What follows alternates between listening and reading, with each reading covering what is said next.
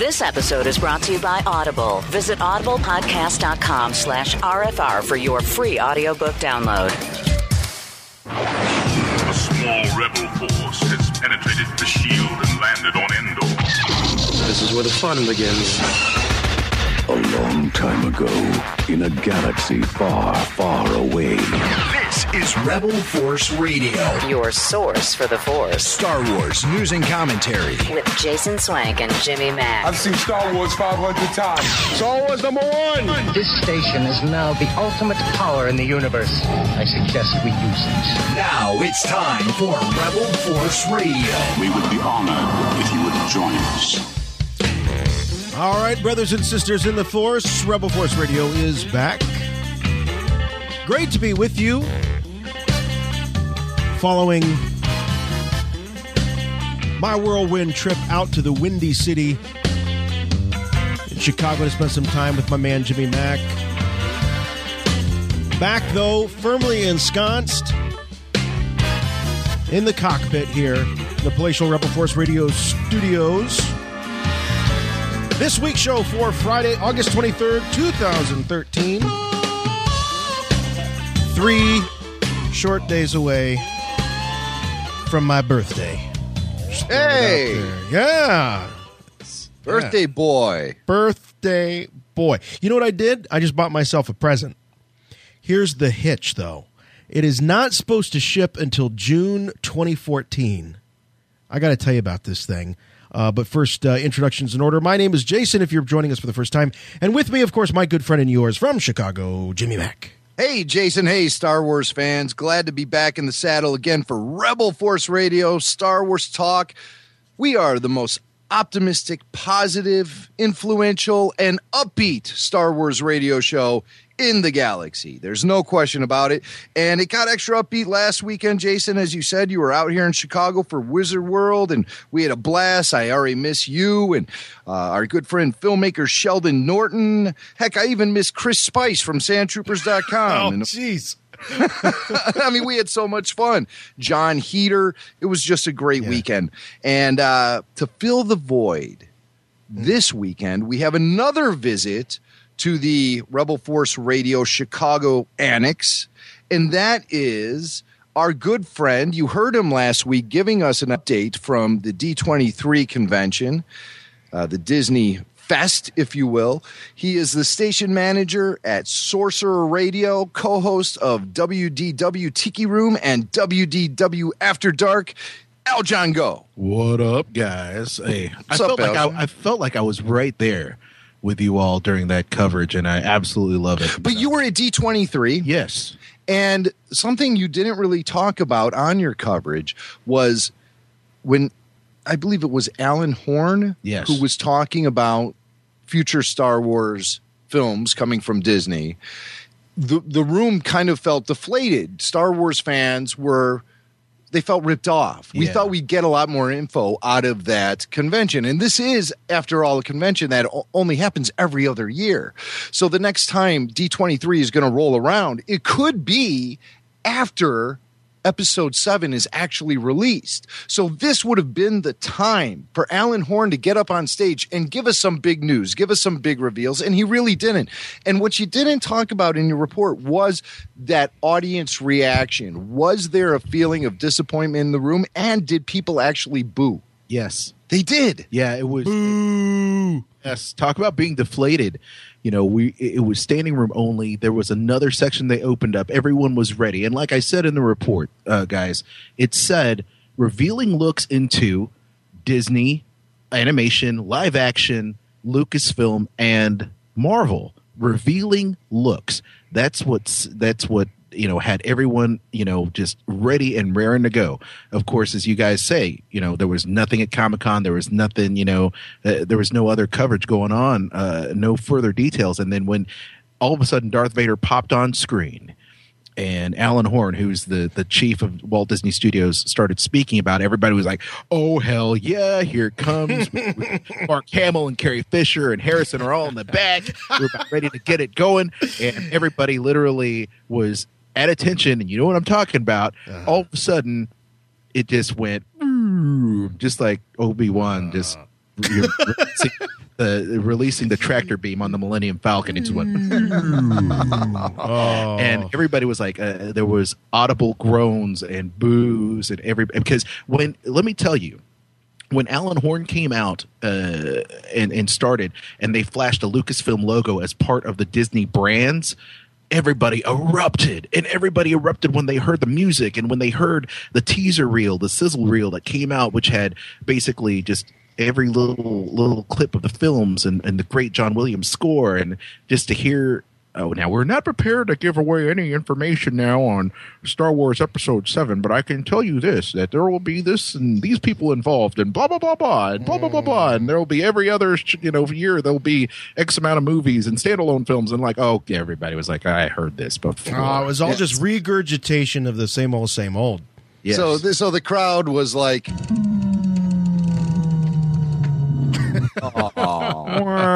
That is the Star Wars equivalent of the Gong Show.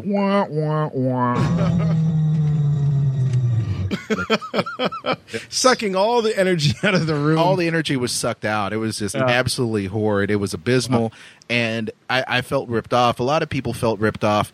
Yeah, that didn't come across in my report last week because, we try to, and like you said, we're optimistic, right? We're trying to be optimistic, but once again, I think probably that has more to do with the fact that Bad Robot and J.J. Abrams really want to keep it tight-lipped. I think Disney wanted to do it, and Alan Horn wanted to say, give us something. But J.J. was like, nope, not ready to do it. And you guys went on last week's dissertation about all that good and holy stuff that he's trying to holding back. And I'm hoping that we're going to get something, sooner than later, instead of like a month before a celebration. Then all of a sudden, bam, here comes a movie. Then bam, there's D23, and we're going to talk about the next film that's going to be coming up. It was a letdown, I think we'll start hearing about casting close to Thanksgiving time. Right. I don't think they want to make any casting announcements right now until they have the big three locked and loaded, Mark, Harrison, and Carrie. And one of them or more could be holding out right now because they recognize that this is it. This is the big payday. This is what, all that work they did back in the 70s and 80s on this thing is now finally coming around. Because let's face it, a guy like Mark Hamill was denied a lot of work because of his huge success with Star Wars. There's something not fair about that. So right. if you were Mark Hamill, you would be sitting out for the ultimate payday. To come back as Luke Skywalker. That's funny that you say that, Jim, because and it is true. I mean, there's no denying the fact that Mark was, I guess, for lack of a better term, typecast. But I'll get a nice plug in here for the latest issue of the Star Wars Insider magazine. There's a fabulous interview with Mark Hamill in here, and I want to read you one of his answers to that very question. And if you haven't picked this up, this is the special commemorative Return of the Jedi issue.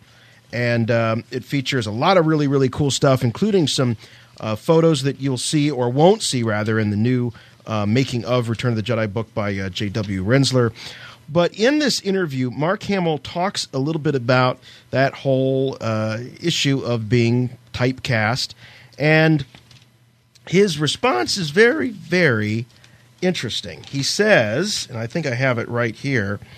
This issue of Star Wars Insider, also guest edited by Warwick Davis himself, August-September 2013 issue of Star Wars Insider.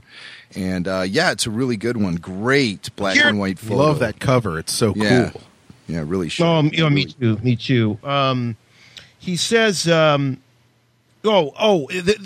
came about when they were asking about working with special effects, and he says, he really didn't have a problem. He says, I used to play in the backyard as Zorro or Robin Hood or Sinbad battling skeletons in my mind. This was all the stuff I loved. To this day, I'm grateful to all those things that I really loved as a child, whether it's comic books or movies or television or comic strips or puppets. And this is where it gets interesting. He says, I can't put into words how grateful I am for the career I've had. People say, oh, it must be terrible. You're so associated with that one thing that you can't be thought of in any other way. I guess there are elements to that, but they're so outweighed by the positives. So, but at the same time, you're not wrong if you think about the fact that these guys know that they really can't make this film. They can make Star Wars, but they can't make Episode 7 without them.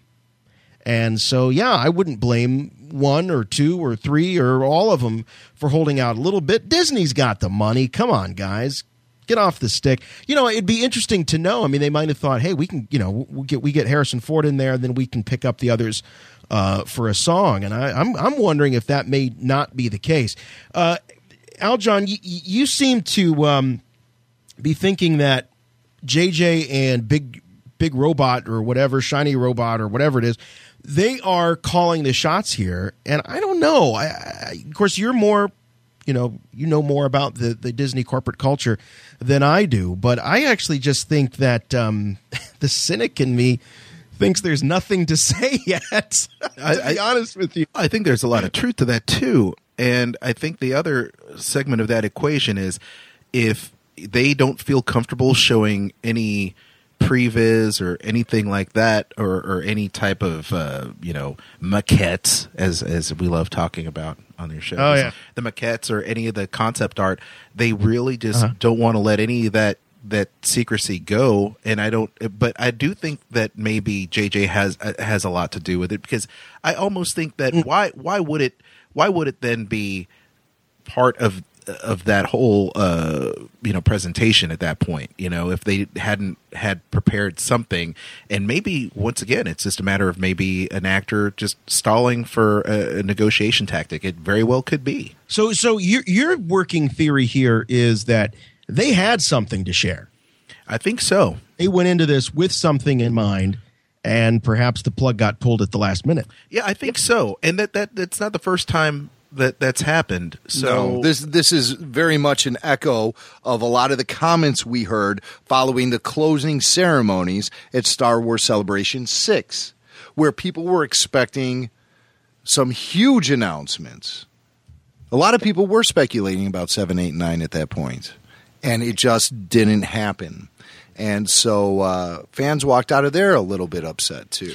Yeah, the last D23 Expo a few years ago, there was supposed to be a huge announcement that James Cameron was going to be working with the Disney company and bring about a new direction or new attractions to the theme parks. Yeah. And it didn't happen, and reason being, I believe, it was a contractual thing. And they were still working it out, and they didn't announce it until several weeks after the expo. And I believe that was one of the big announcements. It's not the first time. So yeah. I think a lot of that has to do with just contracts, perhaps, and things that weren't ready, by the time it was convention time. So I think that a company like Disney, they are obviously they're very familiar with the PR game, and they I can't see them needing to do the old bait and switch and promise something that they don't come through with. And so the fact that they did play up Lucasfilm as one of the brands that would be updated on at the event leads me to believe that you might be right. Maybe they did have something, or they had part of something that they were going to announce. Yeah, well, make no mistake, I have I'm only speculating here. So once again, just don't feel, just don't send me any hate mail or anything. You're not holding back, in other words. I'm not holding back. Yeah, this is just what I've heard. And and of course the other side of the coin is the fact that they hinted at a bigger Star Wars presence at their theme parks. It's something that we've heard about, since the acquisition, and we do now know that Imagineers are working on a big attraction. What do you think that Tomorrowland is going to finally get rehabbed and turned into something that has a very heavy Star Wars presence?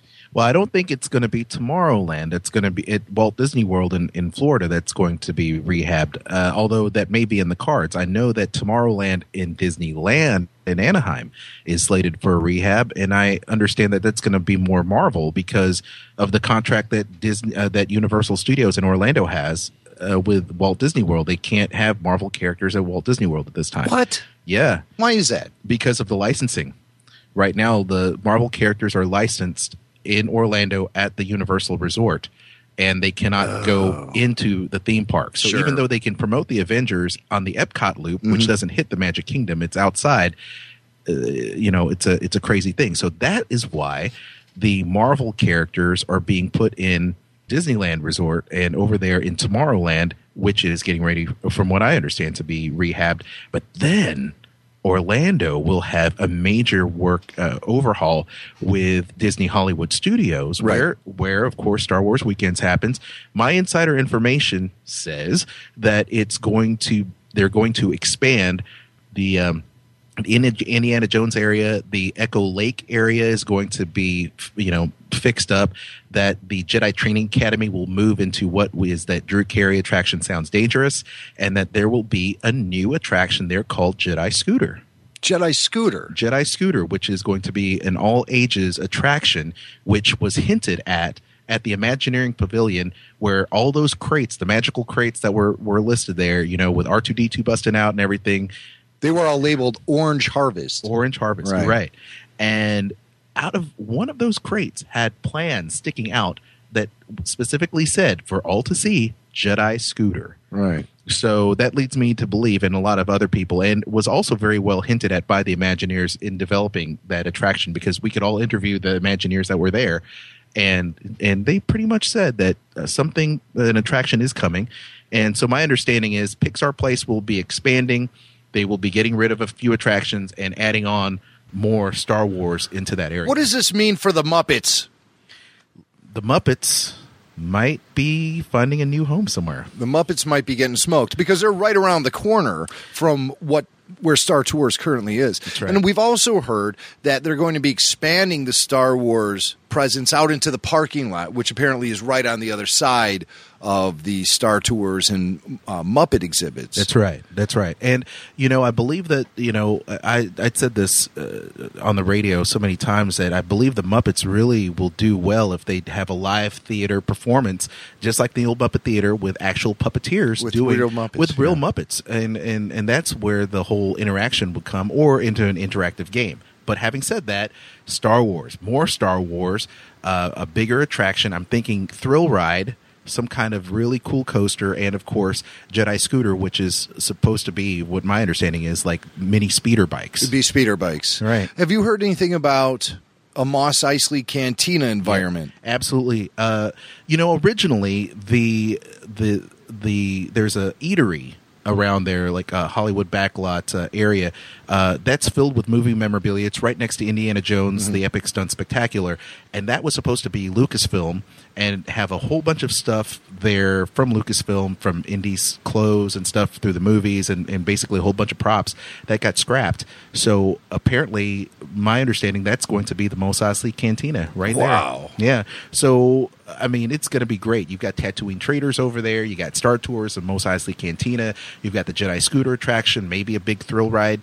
And that whole section will be Star Wars out, and it's going to be amazing. Would it be an actual bar? Because I know you can buy beer at the Hollywood Studios. Oh, yeah. Just like you guys were saying last week, Tatooine's like the Old West, right? It sure is. So you got to go into the old saloon and pick yourself up some blue milk.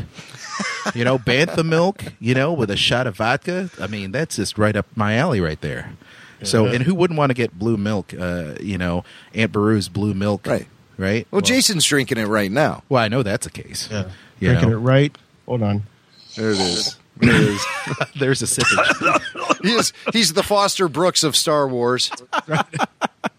But, I mean, now that was very understated. You had to go in and you had to look. You had to go into the exhibit. You had to, if you were a Star Wars fan, that's exactly what you'd do. You'd go in, you knew Orange Harvest was there, and sniff around for clues. There you go. It's just like watching a film. You're looking in the corners of every frame. That's right. When you're a Star Wars fan and you want to get as much information out of it as you can visually. So that's what you were doing while you were covering the D23 Expo. Right. And I tell you, I couldn't be happier. And of course, once again, it's all speculation. They've been hinting about it, but Imagineers, that's what they do. They hint to the point where they are giving you a wink and a nod while they're doing it. And I'm really excited at the prospect of more Star Wars. Now, will there be more Star Wars in Anaheim? That's definitely a possibility. There are some places there that could use a refurb, but let's be honest, Star Wars is so huge, and it's going to be huge and continue to be huge, and I can't wait for the next few years, because I believe at that point when the film comes out, they will have solidified plans to share with everybody. Have you heard anything about the People Mover in Tomorrowland being converted into a Star Wars-like attraction? Now, I did hear about that, and that would be for the Disneyland, maybe the Disneyland Resort. Oh, specifically Disney. Because Disneyland right now, their People Mover, which turned into Rip Roarin' Rocket Ride or whatever it was at the time, it's not working. There's nothing going on over there right now. So it's definitely a possibility that it could go there. However, the People Mover is such a beloved attraction at Walt Disney World that they would have a really hard time retheming that and having the classic guests. You know, just like Star Wars fans, Disney fans are very vocal, so that's something that we all share.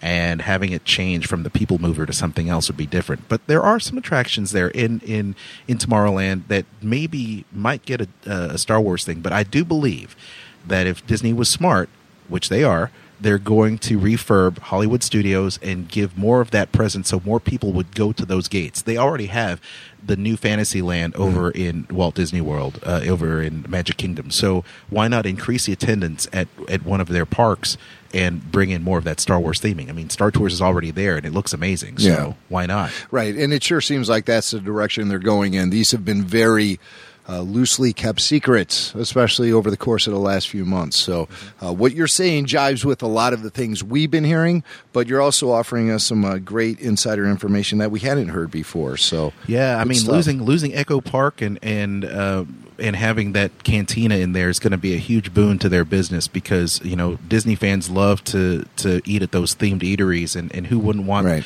And it's something we've been wanting for a long time. Who doesn't want to have a beverage at the cantina? Yeah. I mean, that's. I wonder if the Bith band will be taking requests. Free bird! Free bird! I just couldn't help but think that what Jimmy really wants to do is climb into a life-sized AT-AT and drive it over to the crazy world of Harry Potter. And take out some muggles. I could see him doing that. Listen, I'll tell you what, Star Wars fans who love Harry Potter would relish the opportunity even. Yeah, who wouldn't want to do that? I mean, it just takes a few screws, right? You just go into the Star Tours. You just see like the little kids like looking out the window at Hogwarts, and here comes an AT-AT. Oh dear, is that an AT-AT? We must run. Quick. Atticus, a racist. I don't know. I mean, what they cast a spell, right? Yeah, exactly right. Yeah. Meanwhile, it'd be like, eat laser punks. Exactly. Who needs a wand when you've got the Force? That's all I'm saying. Yeah, right. That's all I'm saying. But it is an exciting time to kind of speculate, and that's what we're here to do. So more stuff for the Disney parks, which is great. Unfortunately, no news for the films, but wow. Yeah. Well, we've got you the whole show out, John. I'm really excited about that. We've got more sequel rumors, plus a few more audio highlights from Celebration Europe, and we're going to try to get to your listener feedback. But in the meantime, we have a very special musical treat for you all. And Jim, for the life of me, I cannot recall whether I put the challenge to you on the air or if we talked about this off the air. No, I think this was in my backyard over cigars. Yeah. And we just were discussing the coverage that came out of Star Wars Celebration Europe, specifically the great press conference that David Collins hosted on opening night. It featured all the actors who were in Return of the Jedi, who happened to be in attendance, at least all the main ones. 7 of them, as a matter of fact, I believe.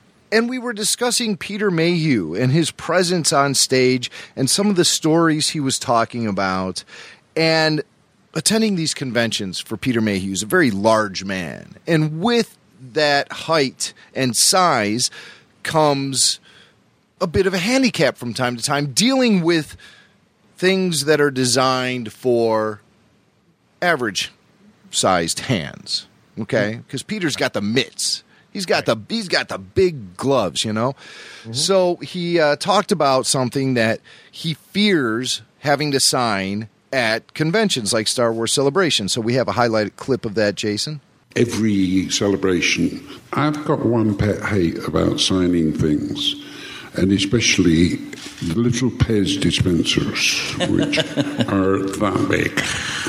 You've got hands that big. You have problems. But fortunately, I've developed a technique where I put Chewie on one foot and Peter Mayhew on the other. and most people are pretty happy with that. So that was my first nightmare when someone came up and said, "I want this signed." I went, "Oh dear." Oh dear. I mean, it would be like imagining someone handing you a thumbtack and saying, "Please sign this for me." Or a Tic Tac. Or a Tic Tac, perfect. So we were talking about that. We were talking about Peter's delivery and his personality and his presence at events like this. And we thought to ourselves, wouldn't it be interesting if we songified Peter Mayhew? That's right, songified. Aljon is shaking his head no. So well, he's almost sing-songy without the songify in his delivery. I love his voice. There's this cadence that Peter has that is uniquely his own. And so we thought, well, let's run it through the magical app that you can get for your iPhone that takes any spoken word and turns it into a musical composition, right? Aljon, you're familiar with the Songify app, right? I am, and this is going to be radio gold, so I can't wait to hear it. Now, I've heard so many things over the years songified. And I played around with the app a little bit, but I realized the company that produces the Songify app also produces another app called Auto Rap. Have you heard of that one? No. Got it on my tablet. I'm new to this. Wait, we're going to be rapping with Peter? We took it up a notch, and we created the new hit from Peter Mayhew, simply called The Pez Dispensers, put to rap.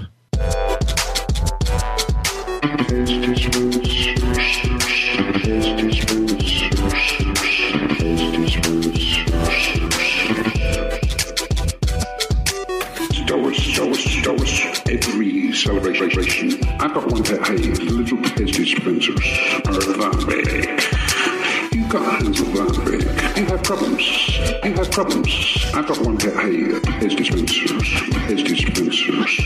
That was my first nightmare. You have problems.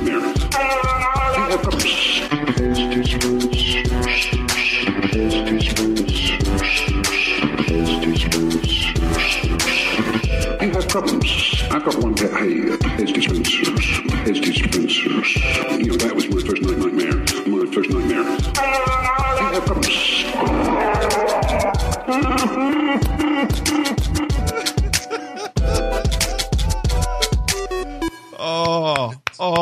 Peter Mayhew with Pez dispensers. Unbelievable. We thought Chris Lee had talent. Nothing like Peter Mayhew.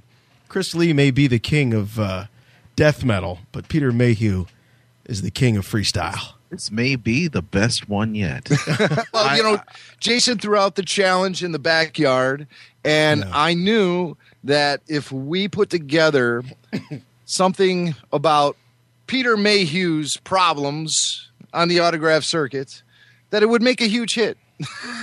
But this thing far surpassed my expectations. My God, it's like 99 problems, but a Wookiee ain't one. That is amazing. That is radio gold. The Pez dispensers, Peter Mayhew. That's fantastic. Like Wookiee on auto-tune, too. That was really good. Yeah, that was cool. Maybe an auto-tuned Wookiee. Let's do a Wookiee rap for next week. The Wookiee rap. The Wookiee rap for next week. That's coming. So that was fantastic. And something else we discovered in my backyard last weekend. Michael Mack, my son, my 14-year-old, who you know, Aljon, he's a very creative kid. And he loves to entertain. He just wants to entertain. It's all about the people. And he came out in the backyard and started doing this hilarious Gilbert Gottfried impersonation. And me and Jason and Sheldon were eating it up. Right, Jay? Oh, it was fantastic. So we were throwing requests at him left and right, and we thought, well, wouldn't it be great if you took some classic Obi-Wan Kenobi lines and, I mean, just to imagine, should Gilbert Gottfried, because this could actually happen. Ewan McGregor might be the obvious choice to bring back into the sequels, and we'll get into that a little bit more as the show goes on. But should Ewan say no? I mean, really, is Gilbert Gottfried like that ridiculous of a choice? I don't know. When you hear Michael Mack performing as Gilbert Gottfried, saying that the classic Obi-Wan Kenobi lines from the films, you might reconsider your stance. Obi-Wan Kenobi. That's a name I haven't heard in a long time. A long time. Moss Eisley Spaceport. You will never find a more wretched hive of scum and or villainy. The Force surrounds us, penetrates us, gives us the power to do zim-zams. Not as clumsy or as random as a blaster. That's no moon, that's a space station. And that's not good. The Force will be with you. Always. Oh. Now, I'd line up for that standalone film right there. Just a one-man show. That's it. I was going to say, standing you're alone for Disney voice acting because Gilbert Gottfried's out of a job. That's right. Right. Come on, they need to bring back Iago at some point in a Disney film or a video game. Get Michael Mack out there. That's the parrot from Aladdin. That's right. Aladdin. You guys probably won't believe this, being the ages you are, but I've never seen Aladdin. What? Yeah, I've never seen it. Oh, my. When I grew up as a kid, Disney animation was nothing. That's right. There was nothing there. In the 70s and 80s, what was Disney doing? They weren't doing classic animation. No, they were doing the Black Hole. That's what they were doing. Black Hole? Black Cauldron. That's what they were doing. Black Cauldron, right. The Rescuers. The Rescuers Down Under. That's what they were doing. Herbie the Love Bug. Yeah, that's right. Well, yeah, but Escape to Space Mountain. Well, I tell you, that was the dark time. There was no animation going on at Disney. Well, early Michael Eisner, he was doing some interesting things back in the day. Yeah, I guess. But late 80s, early 90s, you saw a renaissance in the... I've never seen Lion King. What? Yeah, I've never seen Lion King. Okay. I just missed it. It wasn't part of my childhood. Well, we're going to have to educate you on those films. Probably picked up the slack around Toy Story time. Well, that's a good time to pick up. Yeah. I haven't watched Toy Story 3 yet because everyone says it makes you cry when you watch it. I don't want to cry. Well, it does pull on the heartstrings, but not like the movie Up. And I'll tell you. Up was a fantastic film. And, by the way, can I circle back? By the way, Michael, brilliant voice acting. And I would love to hear a songified rap version of that. So can we make that happen? All right, so for next week, take notes. So next week we're doing the Chewy rap, right? That's the auto rap? Yes. Okay. Right, and please call this the Zim Zam. Oh my God, when he said that was amazing. The Zim Zams. The Zim Zam. That was just amazing. I've got a whole new respect for your son doing that. So we'll call that the Gilbert. Are we going to do like a normal songify, or are we going to wrap that one? Might as well just wrap that up, right? Okay, auto wrap. Good. Yeah, good to do that. All right. Do that. Well, next week's show is taken care of. That's my request. My on-demand request there. The request lines are open. You're not even going to be here for it. You need to stick around. Be here for that. You're getting us into this, Al John, then you're going to leave. Oh, I know. Well, I'll be there in spirit, just like Obi-Wan. But I was going to say something and I totally got off track, so it'll come back to me. It'll come back to you. In the meanwhile, we're going to do some news, okay? I have good news for you, my lord. That's good news. Come closer, I have good news. There are certain things about a Star Wars film that we take for granted as fans. John Williams does the music. Anthony Daniels is going to be in there somewhere. And the films are, begin with a crawler, the 20th Century Fox fanfare, but we know that there's going to be certain things that will change. One of those things, according to rumors, is that it could be the release date. Over at badassdigest.com, they're talking about how it's possible, according to rumor, that Star Wars Episode 7, while it will be released in 2015 as promised, it may not be when we think. It may not be in May. It actually might be in December. It might be all the way till Christmas. What do you guys think? Well, coming into the sequel era, I told myself, do not take anything for granted and come in with no assumptions or expectations based on past history of Star Wars and the release dates. I see it totally logical that it could be moved back to December, but there are a few things that kind of squelch this rumor a little bit. Number one, there were a few people who immediately spoke out And Variety magazine. Is Variety a magazine or a newspaper? It's a magazine, right? It's a trade. Well, Variety shot it down pretty quickly. And when it comes to journalistic integrity... Well, wait a minute. You say Variety shut it down. Who in Variety? Yeah, I'll look it up. Offhand, who was quoted? I'll actually look it up. Al John, you were at D23. One thing that Alan Horn did reveal, he stated on that stage that Star Wars is going to be seeing a summer 2015 release. Oh, yeah. He did say summer. Yes, he did. He did say summer. All right. Well, Badass Digest is already wrong because they said that they quoted Alan Horn, or at least they mentioned Alan Horn at D23 recommitting to 2015, but they left out the whole summer part. Yeah, I believe that got shot down, just like Jimmy had mentioned. But of course, the original Star Wars, wasn't it supposed to be released in Christmas of 1976? Right. Originally, I mean, there's a little precedence, but I believe they're going to stay true to the summer release. And I do too. And also, another reason is when the announcement of Star Wars Celebration Anaheim 2015 was made, they stated that it was being timed with the release of Episode 7. And now, one thing you can look at past history and say, is with the Star Wars Celebration 1, 2, and 3, all happening a month prior to the release of the films theatrically. So those are two things that you can look at as being obvious pieces of evidence. The third would be the Variety. I believe it was a tweet from one of their writers or editors who said, all my sources are saying everything is going for a summer 2015 release. Unfortunately, I don't have that tweet in front of me right now. But I strongly believe that this is a rumor, and Lucasfilm themselves have not come out and said no. But why would they?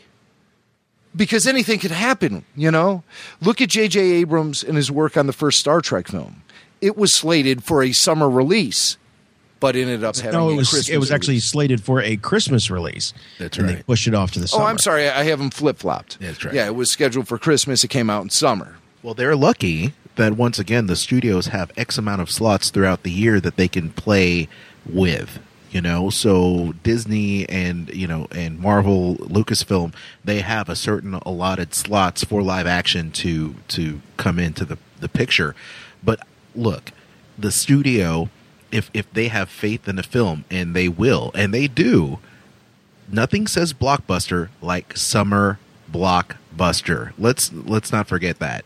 And once again, with Jaws and Star Wars, I mean, they pretty much wrote the book on summer blockbusters. So they have faith in the property. It's going to. I believe they're not going to go back on that. However, if they did, I'll say fine, because if Star Wars needs a little longer to bake so that we have the best film that they can possibly make, I'm all for it. If I have to wait a few months for it, that's fine. Yeah. But I believe they're going to stay true to that summer date. Yeah, I think they're going to stick to it too. As well as Mark Grazer, who is a writer for Variety. He tweeted, being told there's no truth to the December release date for Star Wars.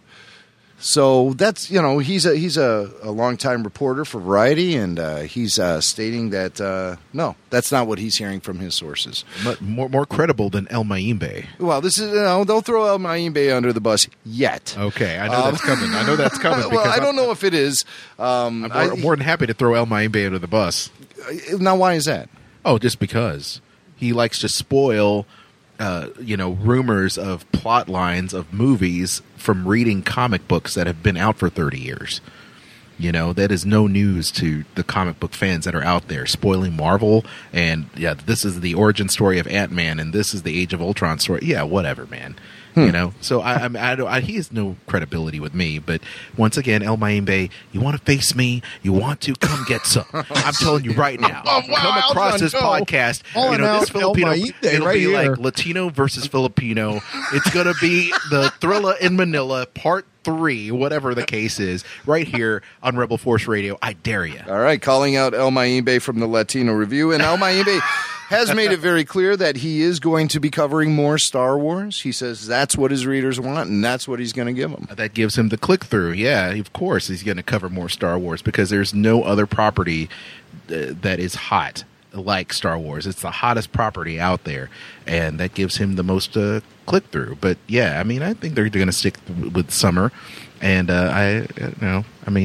once again, that's where the money is. Follow the money. Is summer 2015, is that when we're expecting the second Avengers, or is that 14? Yeah. No, it's 2015. Yeah, they kick off the summer blockbuster season, I believe, the first week of May with Avengers 2, Age of Ultron. Yeah. So, and I believe the last week of May we'll see the release of Star Wars Episode 7. Mm-hmm. I mean, think of how many bajillions of dollars the Avengers will have made by that point. There are no other major blockbuster releases scheduled for May 2015 to begin with. So who cares if the month of May is bookended by ginormous blockbuster, franchise blockbusters, both owned by Disney? I don't think it's a matter of that. I don't think it's a matter about crowding the market or anything. I think it's about I think these rumors are started on purpose to give JJ and Bad Robot an out. Wow. Could be. I think it's just getting that, putting that into the minds of certain people, and perhaps getting little misinformation that could become real information. Who knows? When the Star Trek postponement happened, were there rumors leading up to that?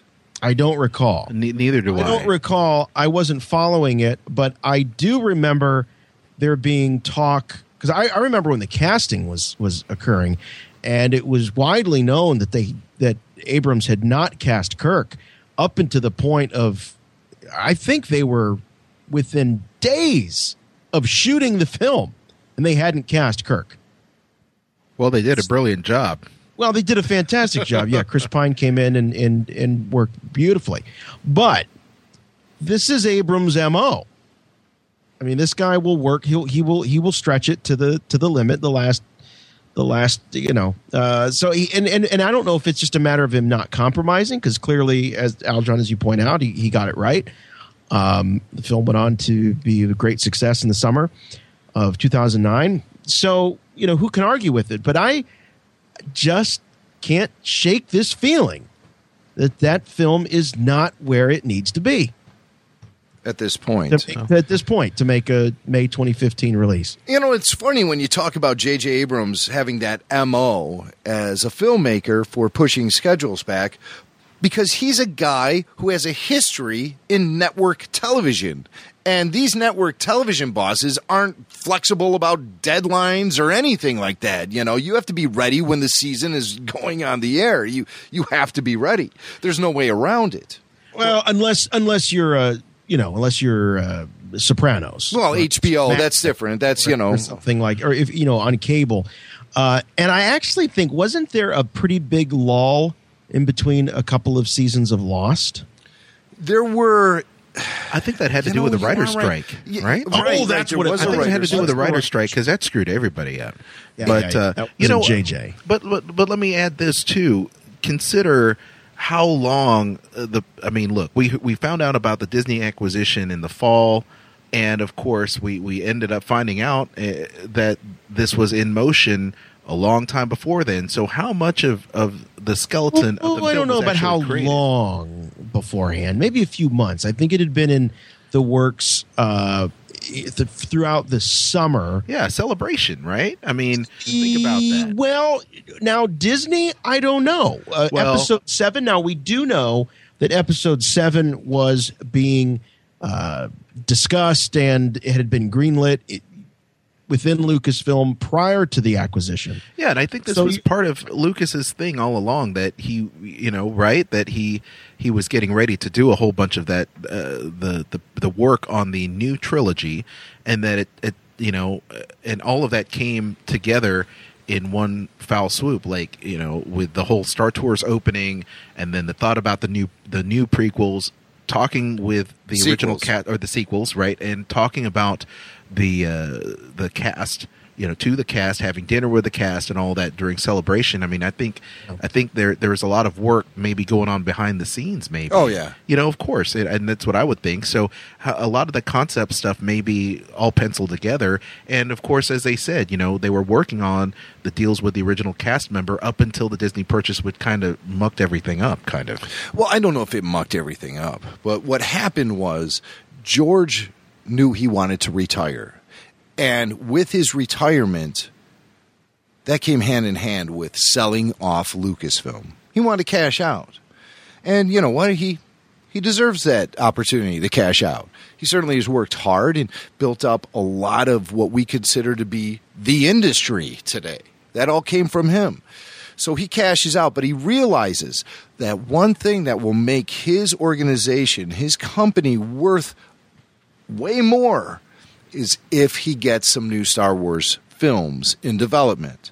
So he starts doing that and working on some old concepts he's had banging around in his head about a sequel trilogy. And George has had concepts about a sequel trilogy banging around in his head probably through the production of Empire Strikes Back.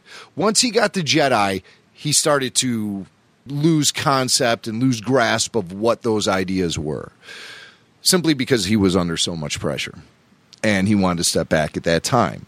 Now, looking at making the ultimate step back, cashing in his chips and walking away, he knows the thing that's going to make his company the most attractive is to develop the sequel trilogy, and he started doing that. He hired Michael Arndt. He hired Kathleen Kennedy.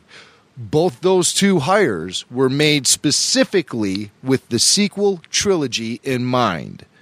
Now, when did he realize he wanted to sell it off to Disney? A while ago.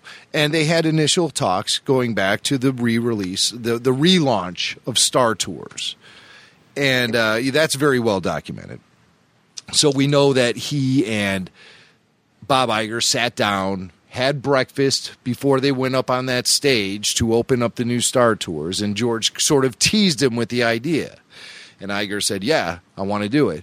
And so George, tipping his toe into the water to see how it feels, he goes, all right, well, you know what? They're interested. I need to make this company really valuable, so I'm going to start working on the sequel trilogy.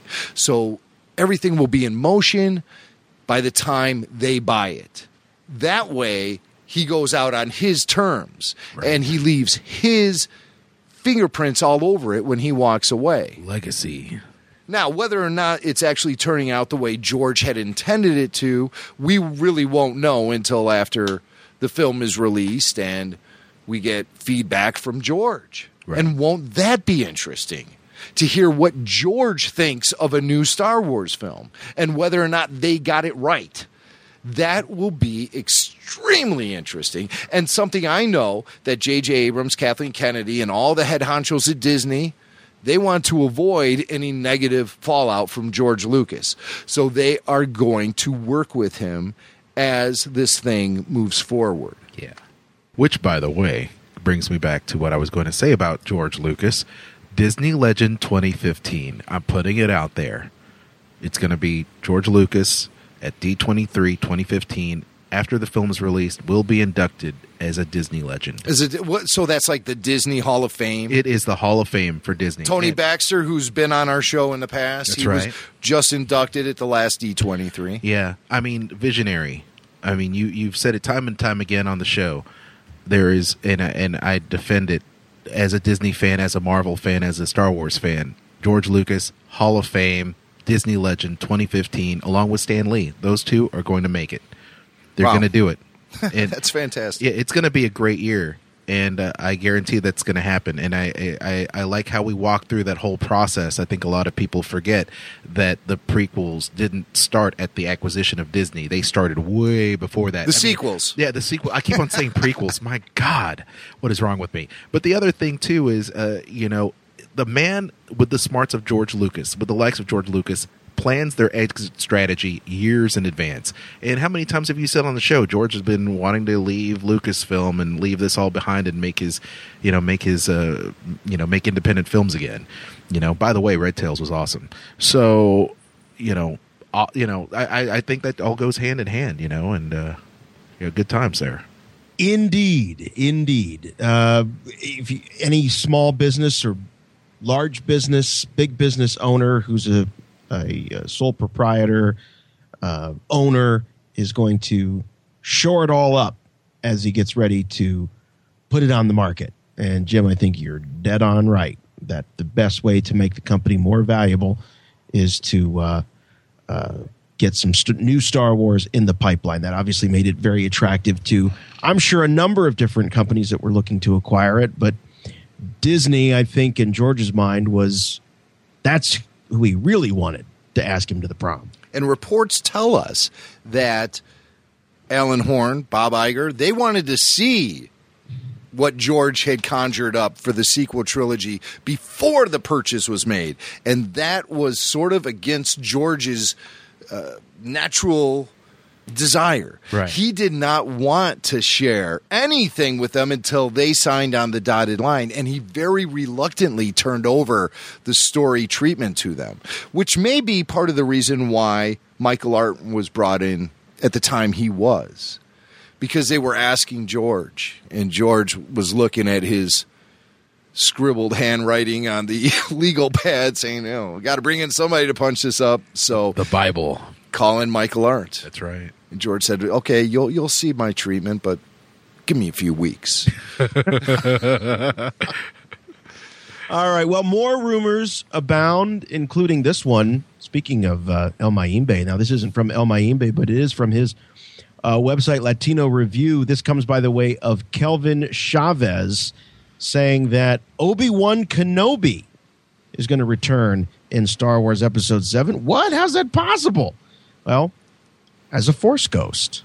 We've heard the rumors about Ian McDiarmid reprising his role as the Emperor, Sidious, Palpatine, whatever you want to call him, in Episode 7. So if he can come back, why not Obi-Wan? Now, where this is significant is that according to Chavez, he has confirmed this with 3 sources that have all confirmed that Ewan McGregor will be the one back as Force Ghost Obi-Wan in the sequel trilogy. Now, this doesn't come as any huge surprise because we know that Ewan McGregor is game. He's game for being in the next Star Wars film. In fact, recently he was interviewed. This was, I forget what movie he was actually. Was this the Jack and the Giant Slayer or something like that? No. He was out there hawking. No, that wasn't it. It was... what was he pitching?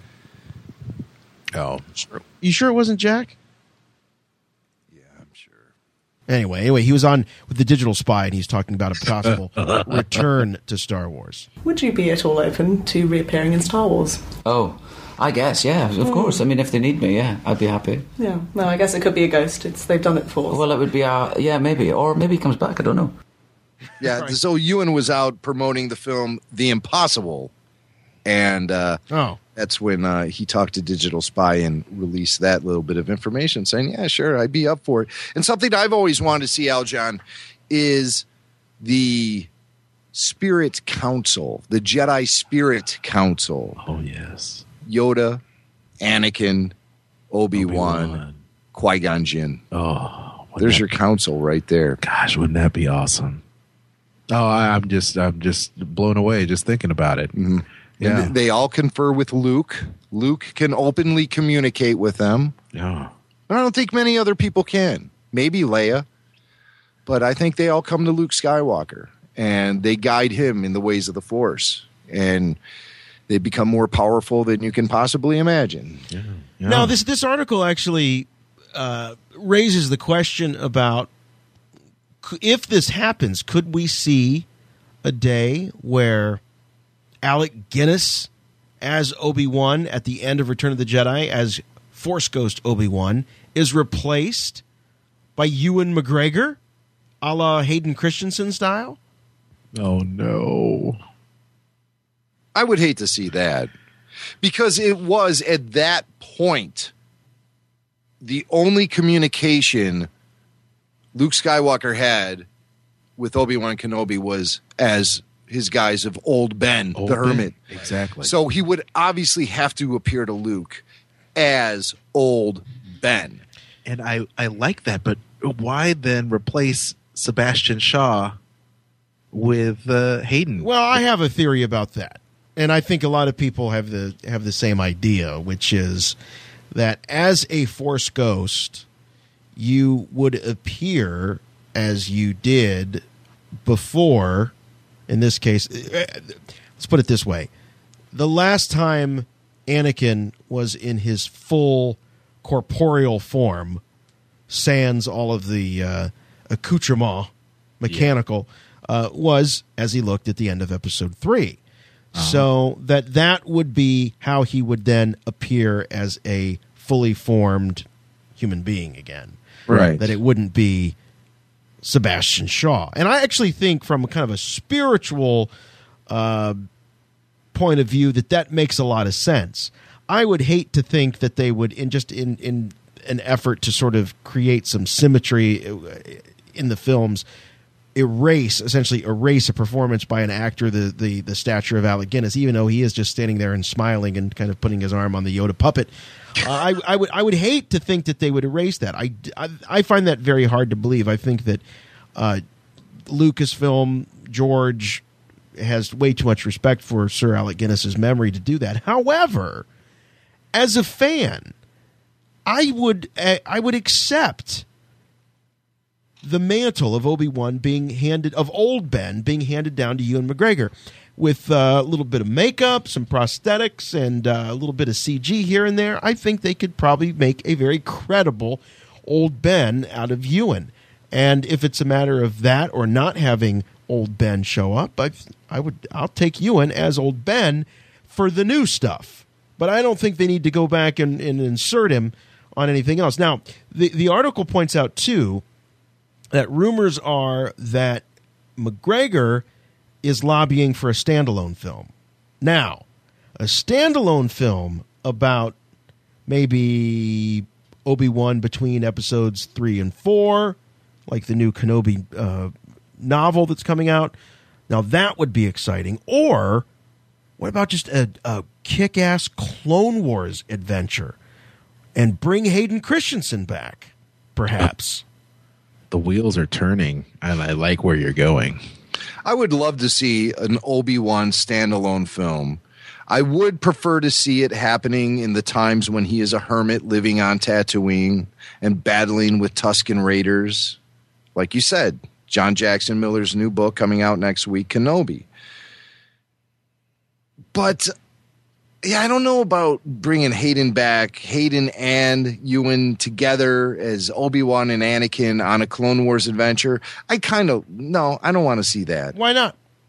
Because I think that the stories have been told ad nauseum about the Clone Wars via the television show, both of them, and the novels and comics. I just really think that what if it was an opportunity to button up some of the things that we didn't get to see at the end of the series? What if we got to see what happened to Ahsoka? What if we got to see Ray Park as Darth Maul and what happened between him and Sidious? The possibilities of seeing that live action are pretty exciting, I think. I guess so. Those are very tantalizing tidbits you're throwing out there, and any Star Wars fan would love to see it. I mean, we're not talking about like an adaptation of, Shatterpoint or something like that. No, of course not. And that stuff is going to be avoided. I really don't think we're going to see much of an expanded universe, if any at all, on future Star Wars films, other than maybe an Easter egg here or a sly nod there. I don't think we're going to be seeing any expanded universe influences on Star Wars. And that's not a judgment call on the expanded universe at all. It's just that's just how I see it right now. I don't think that's going to happen. I don't think there's going to be Mara Jade. I don't think there's going to be Jaina Solo. I don't think there's going to be Grand Admiral Thrawn. I think it's going to be going into a new and fresh direction. But you could see a Quinlan Vos. You could, I suppose, but he's a background character. He's a prequel era character, and I also think the prequels will be largely ignored as we move forward with the future of Star Wars films. I think those. Yeah, I think not to interrupt, but those standalone films would probably just really rely on one central character, right? And in Obi-Wan Kenobi's case, I think that could be a very solid and fertile ground to cultivate. Hey, one more thing about these Force spirits at the end of Jedi, because now you got my wheels turning. Sebastian Shaw appears to Luke, but Luke is like, who is that guy? He has to be, because he doesn't look anything like the burnt up Vader. All right. So, I mean, in essence, that version, that spiritual version of Sebastian Shaw as Anakin Skywalker at the end of the original Return of the Jedi is totally conceptually flawed, because Anakin Skywalker never looked like that. But isn't the Force also having to do with feelings?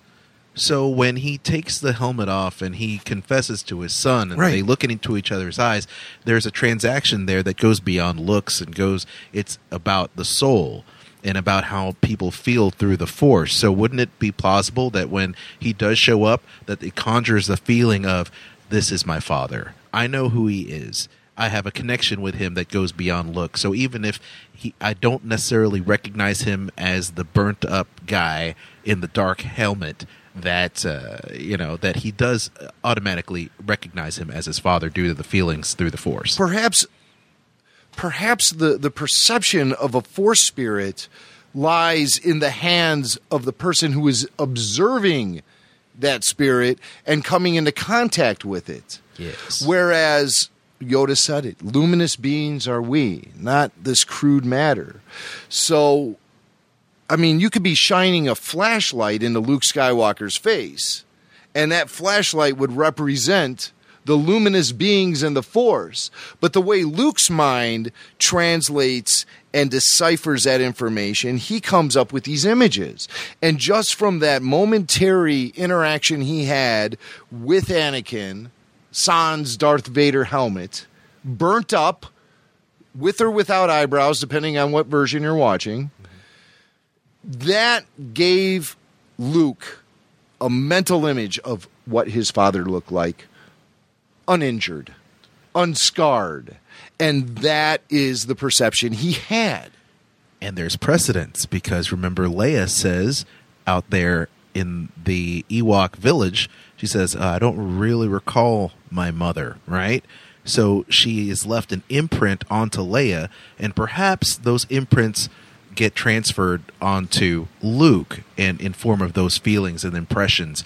And as we see the representation on screen, he also is able to relate that as well. That's the impression that he gets, right? Yeah, so she says that she just, really she just has no memory of, well, no, she doesn't say she doesn't have memory of her mother. Luke says he has no memory of her mother, of his mother. That's right. Leia says that just she has feelings. That's right. That she was sad. Yeah, she was sad, all right. Yeah. I would be too. But also, I would bet, we don't know much about Leia's upbringing, but if I had to guess, I would think that the Organas, who thought so much of Padme, probably raised Leia with some understanding of who her mother was, as opposed to the Lars family, who really wanted to keep Luke very much far away from anything that having to do with his father. I told you to drop it. Doesn't Owen say that to him at one point? Exactly. I told you to drop it. Yeah. That'd be like me. Moisture Farmer Mac. I'd just be like, I told you to forget it. Told you to forget it. Yeah, that's what he says. I told you to forget it.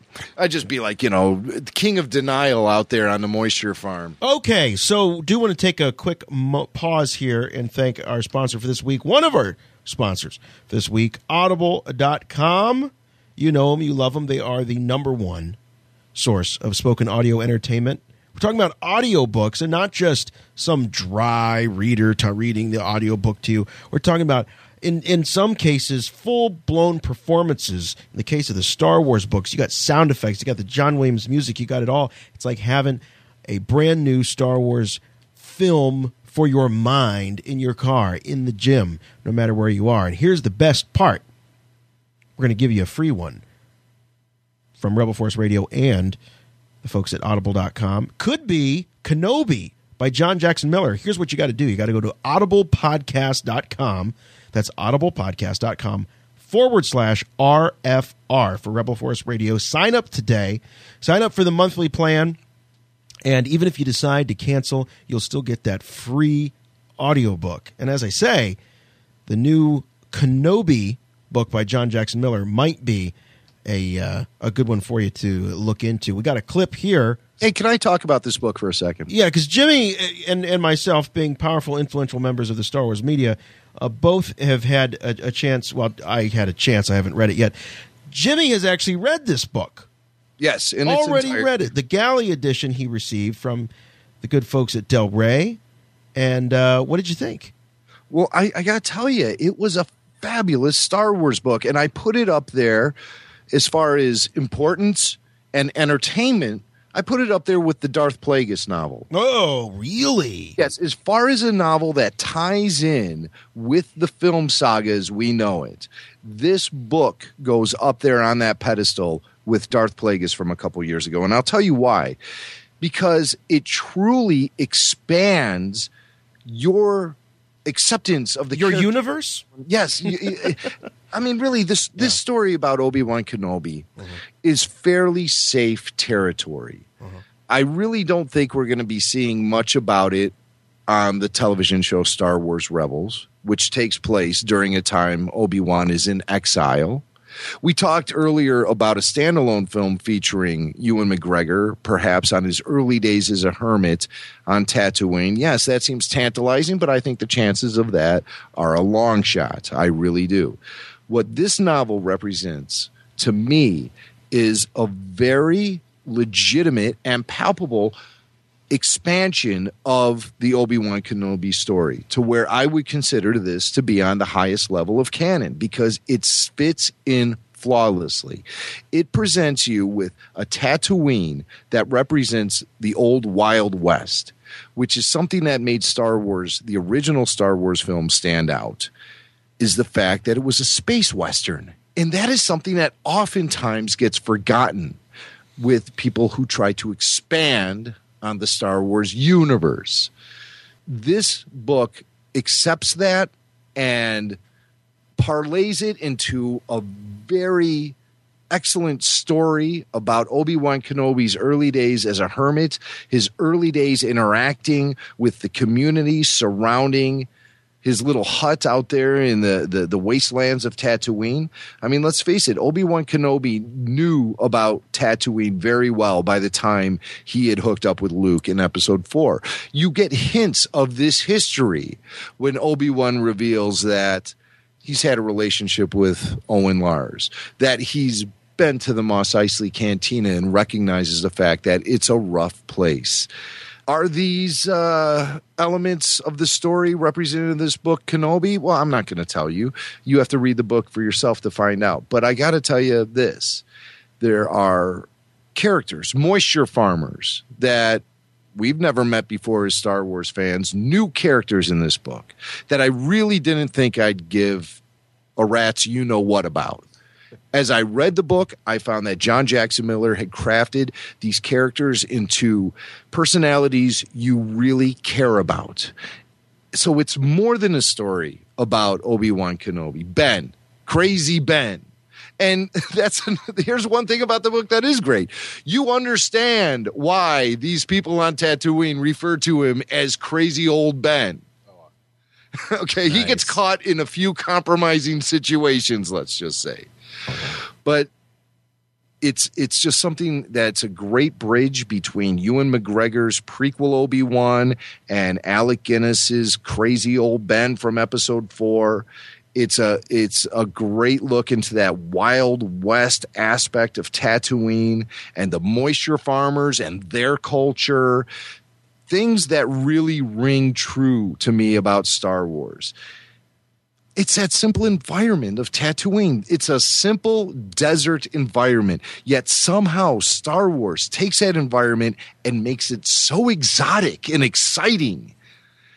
It's really impressive. I really felt like I was at home reading this book, very much like when I saw Phantom Menace for the first time, and the story evolved and they found themselves seeking refuge on the planet Tatooine. And when that royal starship landed on that desert planet, I was like, yes, this is Star Wars. We are home again. That simple environment, for some reason, to me, represents Star Wars on a very pure level. And that's what this book gives you, an adventure on Tatooine, 100% on Tatooine. Just a fun read. I never got tired reading this. I never fell asleep reading this book. I read it. It's an easy read. It captivates you and keeps you involved in the story from beginning to end. Because number one, you're so, as a fan, you're so invested in the character of Obi-Wan Kenobi, and you know enough about him and you care enough about him. But like I said, these ancillary characters surrounding him and his earliest appearances publicly on Tatooine, where he doesn't want anyone to know anything about him. He doesn't want anyone to know about his history as a Jedi Knight for obvious reasons. They're being hunted by the Empire. And while Tatooine is a little bit outside the interests of the Empire, it's not outside the Empire's grasp, as we know.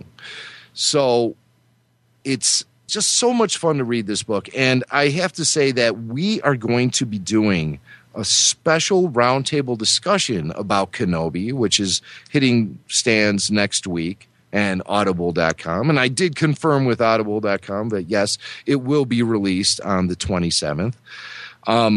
I'm giving Rebel Force Radio listeners a little bit of an assignment, a little bit of homework. We're going to give you about a month to read this book, and then we are going to convene, as we did with the Darth Plagueis book, with a very special roundtable. And we have some very special guests who will be joining us for the roundtable. And I'm not going to reveal who right now, but let's just say it's going to be a show you will not want to miss. And this is a book you don't want to miss. We have a clip from the audiobook. This is when Ben makes his first, let's just say, public appearance to the people of Tatooine. This is set in a cantina, not the Mos Eisley Cantina, mind you, but it is happening in a bar. And while you don't hear him being identified as Ben in this clip, you will understand who he is and what he is transporting with him. Bleary-eyed, Ulbrich looked up the arm and into the hooded face of his rescuer. Blue eyes looked back at him from beneath sandy-colored eyebrows. "I don't know you," Ulbrich said. "Yes," the bearded human responded, helping the old farmer back onto the stool. Then he moved a few paces away to get the bartender's attention. The brown-cloaked man had something in his other arm. Ulbrich now saw a bundle of some kind. Alerted, Ulbrich looked around to see whether his own bundle was missing before remembering that he never had a bundle. "This isn't a nursery," the bartender told the newcomer, although Ulbrich couldn't figure out why. "I just need some directions," the hooded man responded. Hooded man carrying a baby, stopping off at a Tatooine bar looking for directions. I think we all know who that cat is. And we all know what that bundle was, what that baby was. So that's how the book kicks off, essentially. And from there, it just introduces you to compelling characters and Ben's interaction with them. And notice I keep calling him Ben because that's what they call him in the book. There's no identification of Obi-Wan. Well, but it couldn't be because he hasn't heard it in a long time. A long time. Wait, I can't do. I'm not going to do the Gilbert. I'm not going to do the Gilbert voice. But it's a very compelling book, and I do enjoy it very much. And yes, I am putting it up there as far as importance to Star Wars fans. It's up there with the Darth Plagueis novel, and it doesn't tie in to really any other expanded universe except for one aspect of it that came from the Dark Horse comics. But other than that, it's very much a standalone piece, very much something anyone can pick up and read. With the knowledge of the Star Wars films and the character of Obi-Wan Kenobi, you can grab this thing off the shelf and start reading it. A perfect standalone. Perfect standalone. You can get it for free, courtesy of Audible and the Rebel Force Radio folks here. Go to audiblepodcast.com/RFR, and we thank them so much for their support of Rebel Force Radio. All right, let's get back to the news.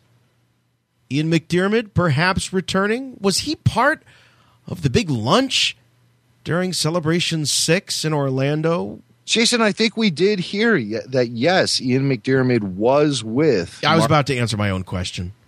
I was just setting it up. It was kind of rhetorical, but since you were so kind, yes, you're confirming he was part of that lunch, the big power lunch, where perhaps the very beginnings of recruitment began in terms of casting for George Lucas's sequel trilogy. And so rumors are that he is going to be reprising his role. And then guess who comes out of the bushes? El Maimbe? No. Oh. Just Kelvin Chavez from Latino Review saying that he knows.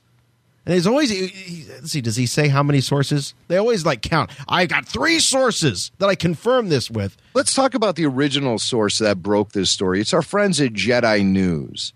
And they're the ones who put that out there on the web. And you know what? Well, an unnamed source. They're calling it's an unnamed. I love the guys at Jedi News, but via an unnamed source. I mean, what are you going to do? I mean, people can lose their jobs if you ID them and they don't have the right to be company spokespeople. They can lose their jobs. So right, but I mean, it's not worth really even mentioning who the source is at this point if they're unnamed, right? Yeah, you just say, "Hey, we heard." I guess it's more official, though. It's got that. That's not the interesting part that Ian McDiarmid might return. In my opinion, the interesting part is that they're saying he won't be a clone. Now, getting back to this issue about whether or not we'll see the expanded universe kind of trickle in, or aspects of the expanded universe trickling in. Of course, he was famously came back as a clone in the Dark Empire comic book series. And I think there was even a Hasbro figure made of Clone Emperor back in the day, prior to the prequels coming out. That first wave that they ever did of expanded universe figures. But again, here, according to Latino Review and his source, no mention of who the source is, according to my source, Calvin says that he is coming back, but as a Force ghost like Obi-Wan.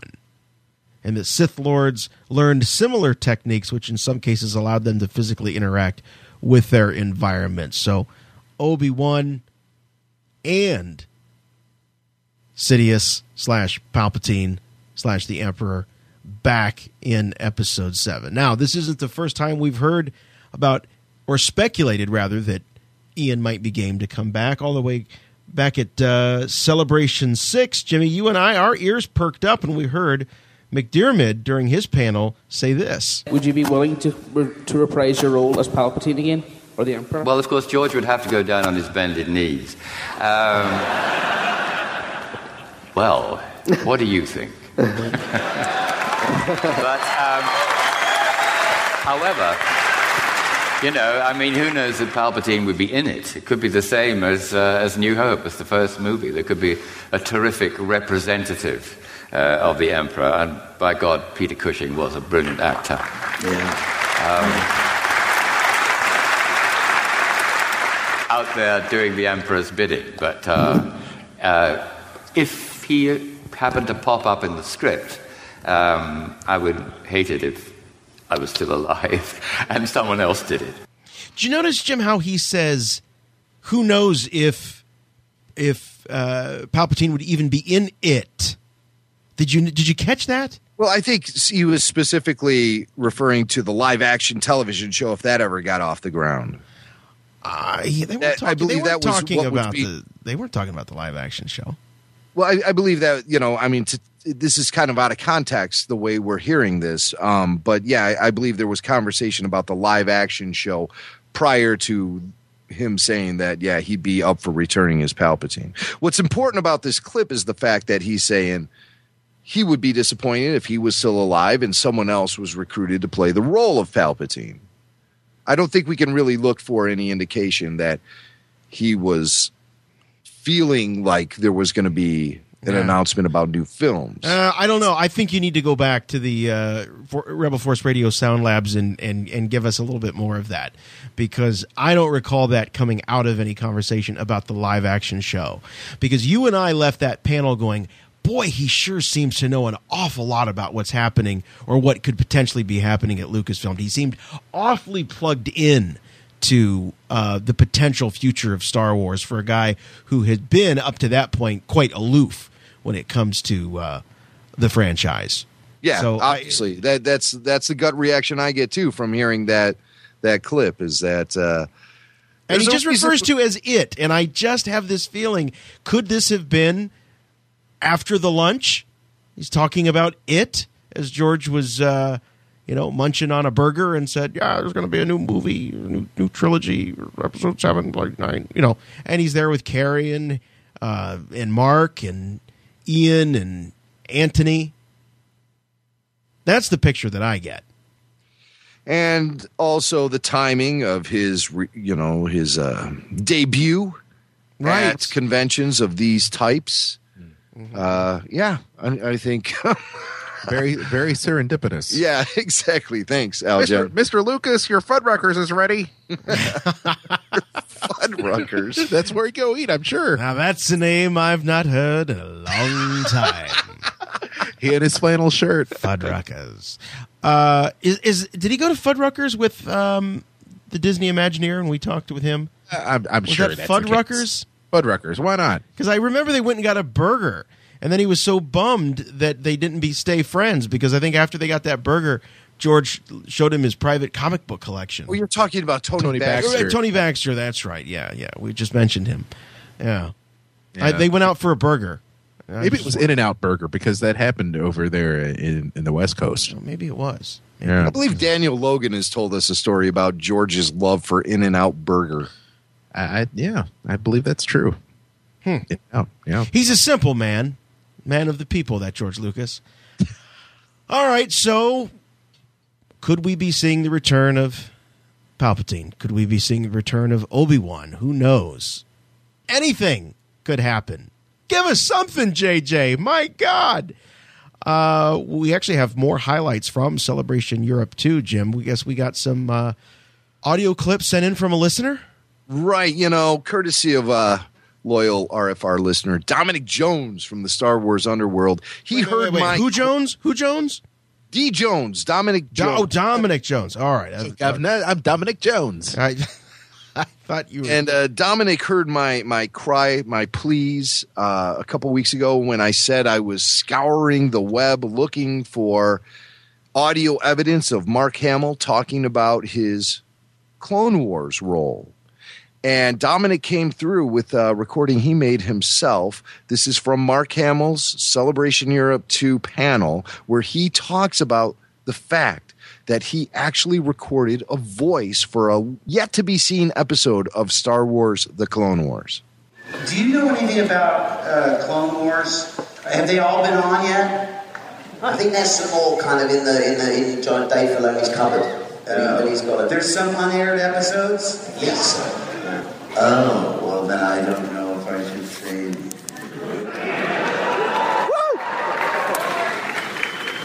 Woo! Dave, I haven't seen Dave, but I said, should this be a secret? And he said, I don't know. We won't tell anyone. No, I won't tell anyone. And he said, yeah, let's keep it a secret. So I said, okay. But it has to do with Clone Wars and me. Figure it out. But I know what I can't remember is I can't remember the character. It's Darth somebody. Oh. Yeah, so he's definitely evil. And he told me it has meaning from the first, not the originals, but the prequels. Yes. And again, like I said, it was short-term memory loss. By the time I got to the parking lot, I forgot what he said. Well, you've piqued our interest, Mark. I tell you that much. Yeah. We'll do it on the end. Keep quiet, but I think I might have done it. You can't walk secretly. Don't say anything outside the room, okay? I know what Mark has said. Ask Mark about his cameo. Did you do a cameo? And never happened. They cancelled the series before we got to it. Well, they're doing a new one. Don't worry. I managed to persuade Dave to try and do something. Okay. It was a little hard to hear there towards the end, but yeah, it was. They were talking a lot about whether or not Warwick got a role in Clone Wars, and he says he wants to try to do something in. I better hurry up. Rebels. Rebels. Okay. Yeah. The main thing that we're hearing in that audio is exactly what we were hearing from reports coming out of this event, was the fact that Mark did reveal that he voiced a character for a yet-to-be-seen episode of the Clone Wars, Darth somebody. Now, that's who do you think it is, Aljon? Who could it be? It could be a couple of people. Well, yeah, I mean, obviously Darth Plagueis, perhaps. That would be my first thing. A lot of people are thinking about that. I'm thinking about Darth Bane or Darth Revan because of the fact that we know that character models were created for those two for the Mortis trilogy, but not used. Well. So you had that asset at your disposal. And if I were to pick one from those two, I would pick Darth Bane as the voice Mark would do. Now, Darth Bane, of course, going back to the episode 1 novelization, and Mark does say in that clip that it's a character that ties into episode 1. Going back to that novelization, based on George Lucas's notes, Darth Bane reestablished the rule of the Sith, the rule of 2 for the Sith Lords 1,000 years prior to the events of the Phantom Menace. And it was through his machinations, his subtlety, his stealth, that the Sith were reborn into this dark side sect that would eventually evolve to take over the galaxy. And so it took 1,000 years for that to happen. And sure enough, it did with Palpatine rising to power.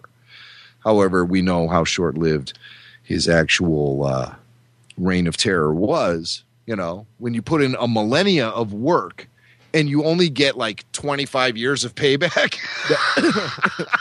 that is documented.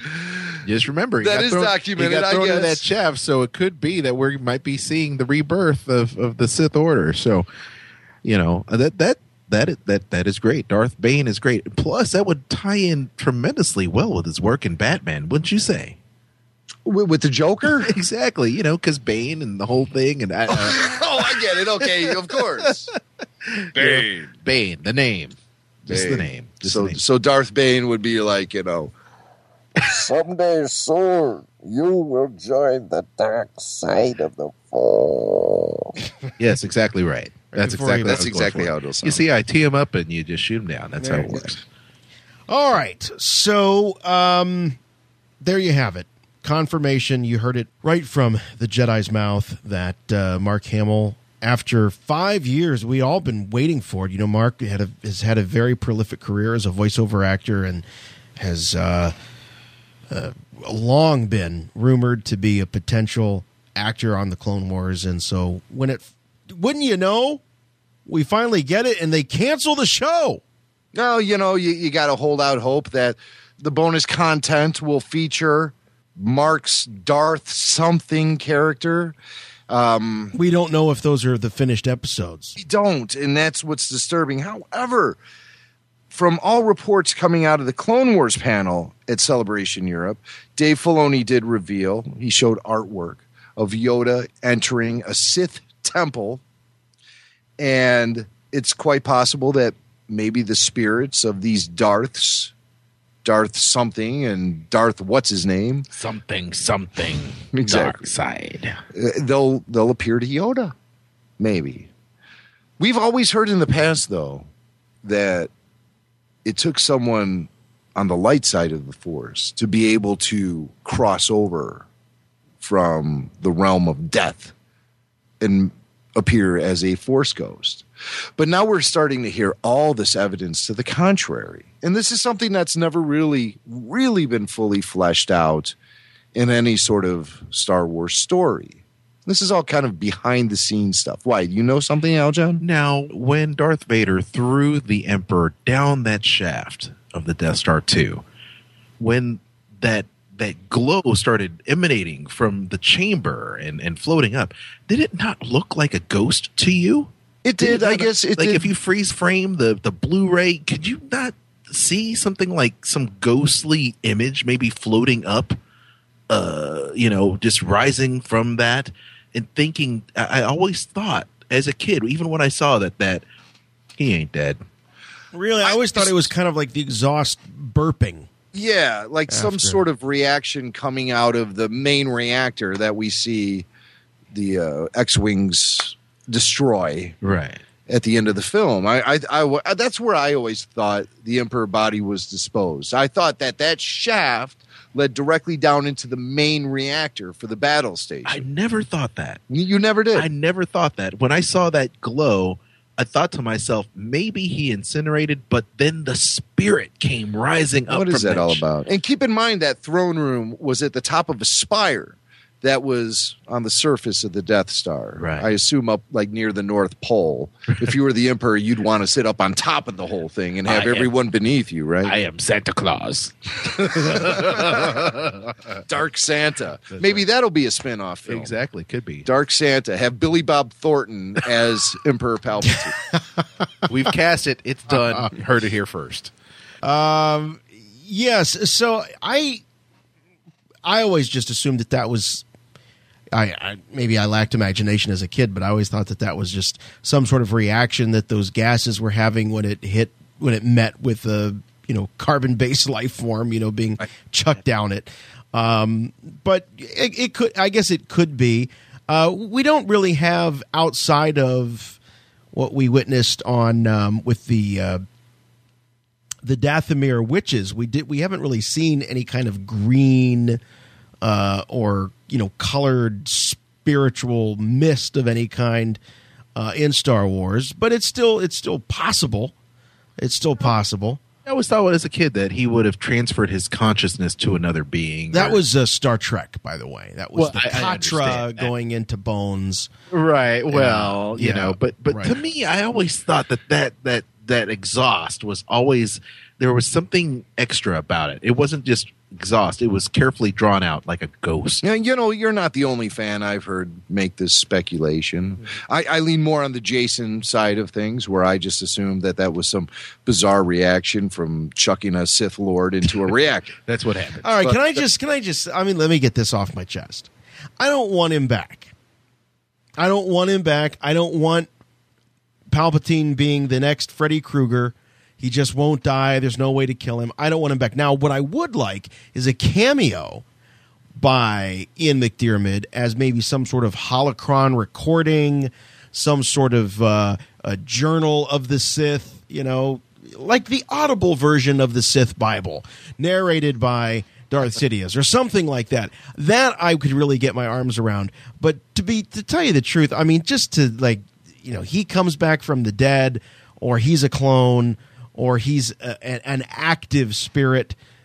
I'm not so into that, to tell you the truth. I think it's way too easy. Well, you said Michael Arndt, and Toy Story. It could be Star Wars, and the byline would be Ghost Story. Well, that's where it's leading. I mean, if we've got Obi-Wan back, if we've got Palpatine back, so who knows? But for me, I think it's just don't go there. Cameo, the cameo would be great. He could have done a vlog. That's right. Sith holocron vlog, and be like, "Here's what I've passed on through all these years, and now you found it, and here you go." Right, just like when you think about what Jor-El left for Kal-El. Right? That's exactly where I was going with that, because you guys talked about Superman in the past couple episodes, and now you've got it. So, this is my wisdom. I'm leaving in a holocron. And, of course, there's precedence for it, because that happened in the Old Republic and all that other stuff and blah, blah, blah. So it's feasible that he could just do a quick cameo in there, just passing on the knowledge of the Sith. Someone's got to find it. I'd be fine with that. I think that would be great. Yeah. That'd be great. All right, one more story here. This is from StarWars7News.com. They're reporting, and this seems kind of obvious, but that Disney is betting everything on J.J. Abrams. And that J.J. is not just the guy on deck for Episode 7, but he's really going to be overseeing the creative efforts of all things Star Wars, while Kathleen Kennedy kind of handles the business management of the franchise. JJ is going to be the guy through which everything goes through story-wise. We're talking about the spin-off films. We're talking about any potential TV series, the video games, all of that stuff. JJ is now the new gatekeeper. He's the new holocron, the human holocron, perhaps. Look it's out, kind of interesting. I heard some insider info, people in the know, who told me that something that frustrated J.J. Abrams and his relationship with the Star Trek franchise is the fact that he couldn't exert the sort of influence across the board that he wanted to.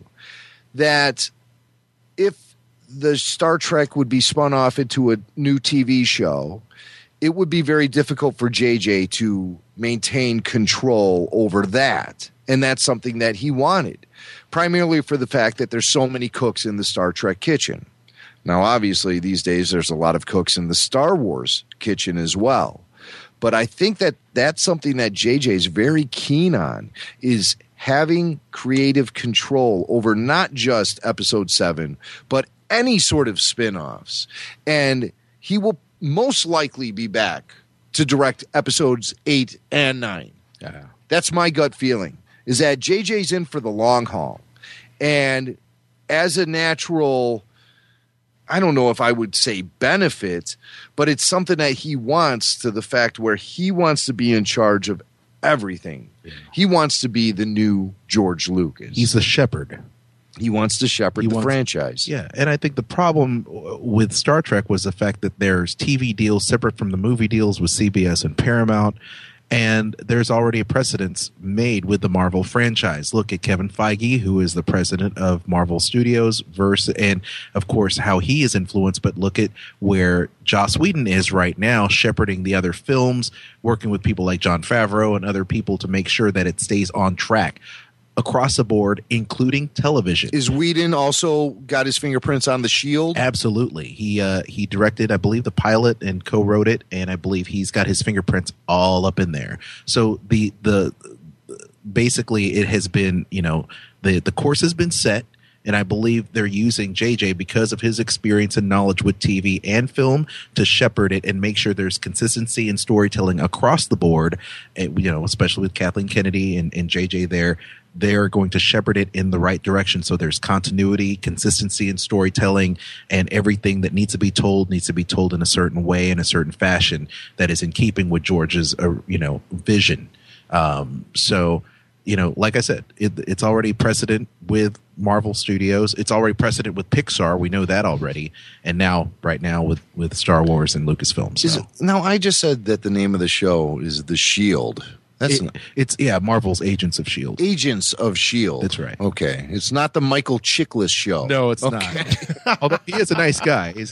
Michael Chiklis is a nice guy. He wishes he was back. Agents of S.H.I.E.L.D. And so definitely a Joss Whedon influence on that show as well. Absolutely. So I think we're looking at something similar here with J.J. Abrams, as we've heard talks about Disney, ABC specifically, having interest in reviving the idea of a live-action Star Wars TV show. I don't think they're going to be going back to the Star Wars Underworld vault. I think it's going to be coming up with something fresh and new. Obviously, we know about the animated show, in very safe hands with Dave Filoni and Simon Kinberg. And once again, the same goes for Marvel Animation. The same can be said for Lucasfilm Animation and where they're going. They have a shepherd in Dave Filoni and working with Simon Kinberg, right? So there is a precedence that has been set. They're going to do that with Star Wars, and I believe that if there was any moves to be made on television, it would be probably for the second film moving forward. It would make sense. You've got the Episode 7, you've got this first standalone film, and bam, here comes TV. It's all going to tie in together. The TV show is going to weave in ancillary characters to help build that story, help build the mythology, and bring people, other people that are not familiar with the Star Wars series and mythology into it by TV. So makes sense. Yeah, it does. It does. All right. So speaking of sequels, not to be outdone, Smuggler's Gambit, popular radio dramatization that premiered at Celebration 6, A sequel in the works? Yes, says Kyle Newman on Twitter. Jim, is this the first you've heard of it? No. Of course not. No, it's not. We've been talking about the sequel to Smuggler's Gambit. The second we walked off that stage in Orlando last summer at Celebration 6, we knew we were onto something fun and cool, and yeah, I think it's going to happen. I think we're targeting Celebration. Kyle made it public with a tweet. He says, Smuggler's Gambit 2 is in the works. Get ready. Mm-hmm. I'm ready. At Star Wars Celebration. Mm-hmm. So yeah, we've actually had some early talks about it, how we're going to approach it, and what characters are going to carry over from the first one to the second one. Actually, we're envisioning a trilogy, if I can throw that out there.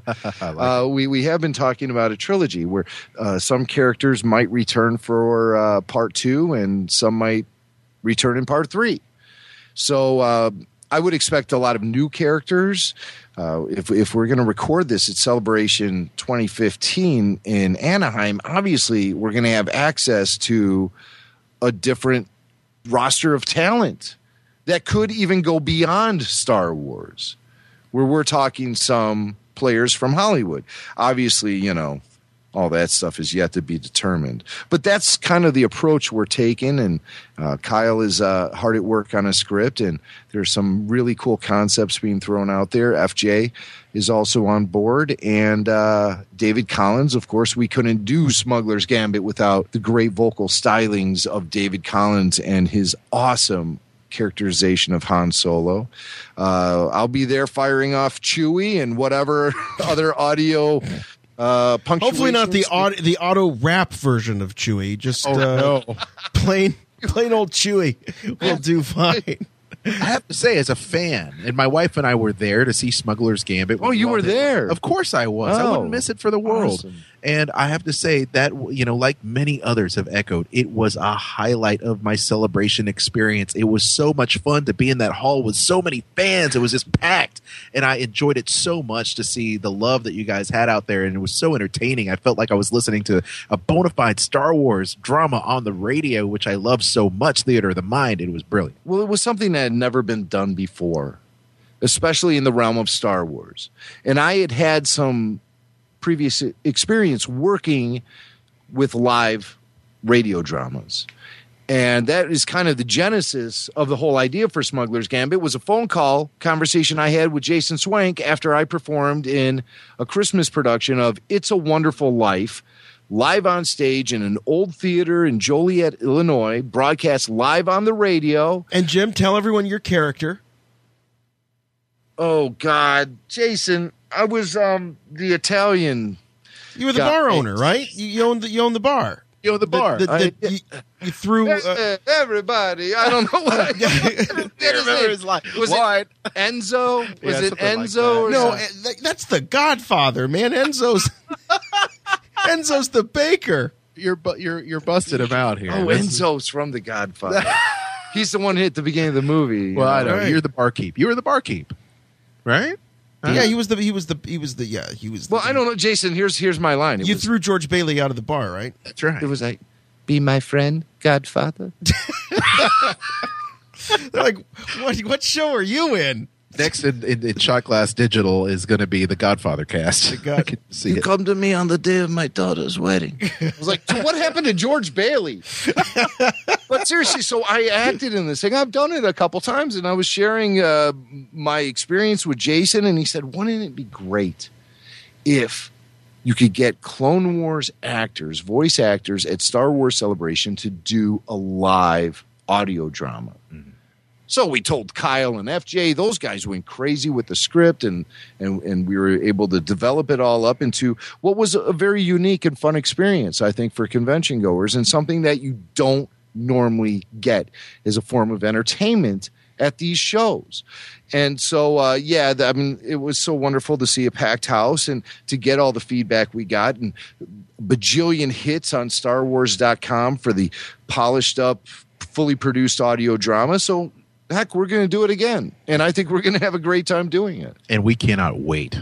No, it's going to be great. If you haven't had a chance to check out Smuggler's Gambit, you need to do it. Jim, it's still available at StarWars.com, right? Yes, it is. Absolutely. And so is it, do they have a vanity URL, a friendly URL for that? Is it StarWars.com / Smuggler's Gambit. Smuggler's Gambit. Excellent. And here's a little taste of what you'll experience when you check it out. A long time ago, in a galaxy far, far away. Smuggler's Gambit, a new Star Wars audio adventure, written and directed by Kyle Newman, co-written by F.J. DeSanto, and produced by RebelForce Radio's Jimmy Mack. Recorded live at Star Wars Celebration 6 in Orlando. Punch it, Joey! Smuggler's Gambit stars David Collins as Han Solo and features the talented cast of the Clone Wars, including Ashley Eckstein, Sam Witwer, D. Bradley Baker, Tom Kane, Matthew Wood, Matt Lanter, Claire Grant, and Daniel Logan as Boba Fett. Hey, who's shooting at us? Leaving so soon, Solo? Shields, Chewie! I said shields, Chewie!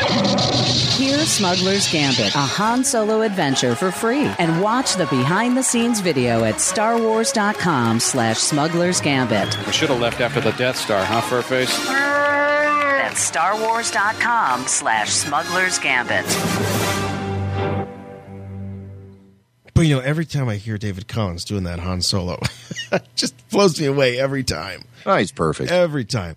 All right, before we wrap things up, I do want to thank our other sponsor for this week, Dorkside Toys. Go to DorksideToys.com for all of your action figure needs from Star Wars, DC, Marvel, G.I. Joe, and so much more. Plus, Gentle Giant, McFarlane, Hasbro, Mattel, all that great stuff. In fact, if you go over to the Gentle Giant side of collecting, you'll notice they have this amazing new statue of, they call it Yoda Ilum statue, which is a really, really bad looking Yoda wearing a black hooded cloak with the ears sticking out, and he looks like he's ready to kick some, you know what I'm talking about.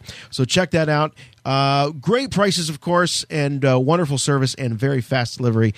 All that and more at DorksideToys.com. You must contact me. Play back the entire message. What message? Message after the message. The Emperor commands you to make contact with him. It's a trick. Send no reply.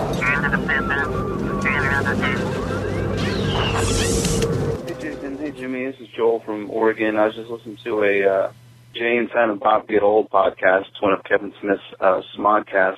And he was talking in this episode 111 about doing commentaries for movies. And he was talking about Return of the Jedi and how you talk about old stories with your friends. And he was relating it to C-3PO, telling the story to the Ewoks of how they got there. And he said something I never thought about before. According to Kevin Smith, his interpretation, and I never got this, was that C-3PO was telling the story while all the sound effects were being done by R2-D2. I just wonder where your guys' thoughts were on that and whether that's your opinion too, because I always thought all of the sound effects were done by C-3PO.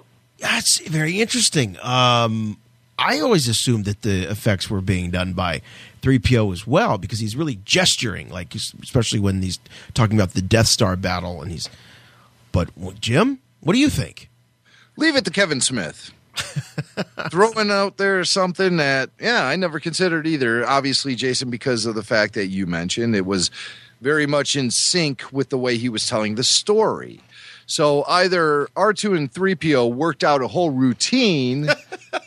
It'd be like Smuggler's Gambit. Right, where, there it circles back. Yeah. R2 would be firing off the sound effects instead of me. Right. So, I don't like this idea of my job becoming automated.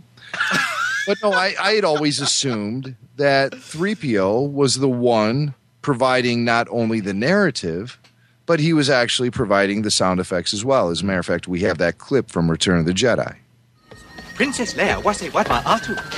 Us, by Kakarundi, Darth Vader. And Kenko was Skimo Kia Tumdi Death Star. Us, Michi and Jedi, Obi-Wan Kenobi. I Manumachu Vader con Yumnum. Utapi. Yes, R2, I was just coming to that. Toronto, gosh. Faster look at Chimney Chudu.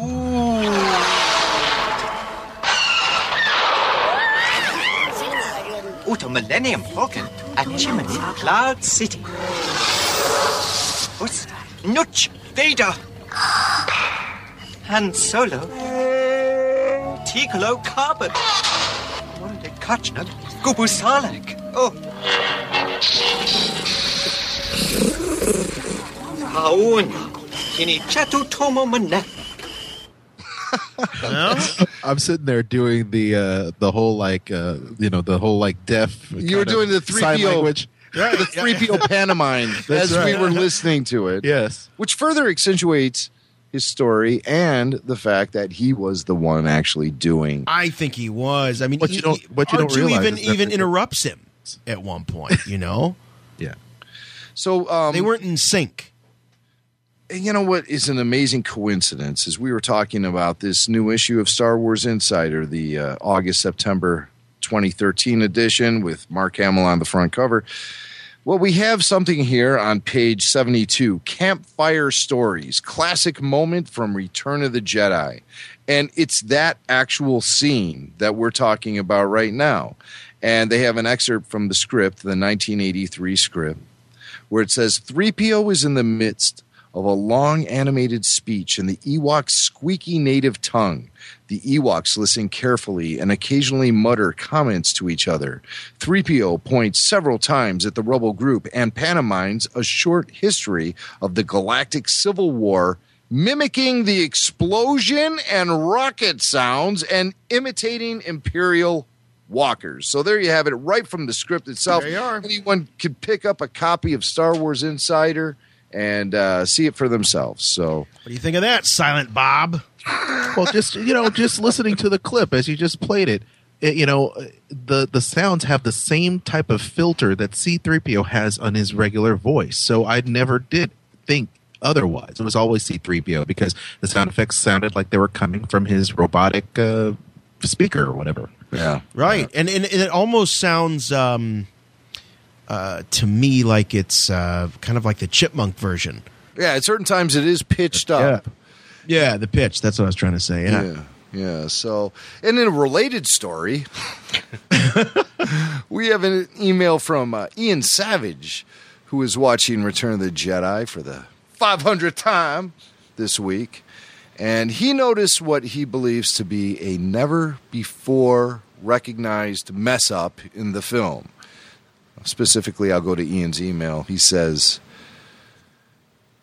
in the scene where the gang is tied up and about to be barbecued, 3PO tells him in Ewokese to let them go or boom, followed by a scene of Wicket hugging another Ewok. In the background, there is another Ewok walking by. It looks as if the actor is not wearing their mask. I can make out what looks to be a chin, neck, and blue shirt underneath. He doesn't know if he's imagining things in his head, but he came to us for help.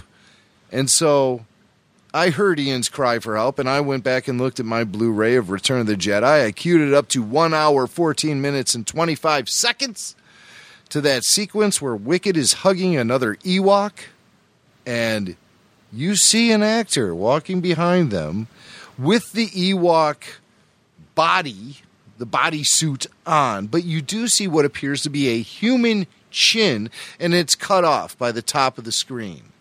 Could this be a mess-up?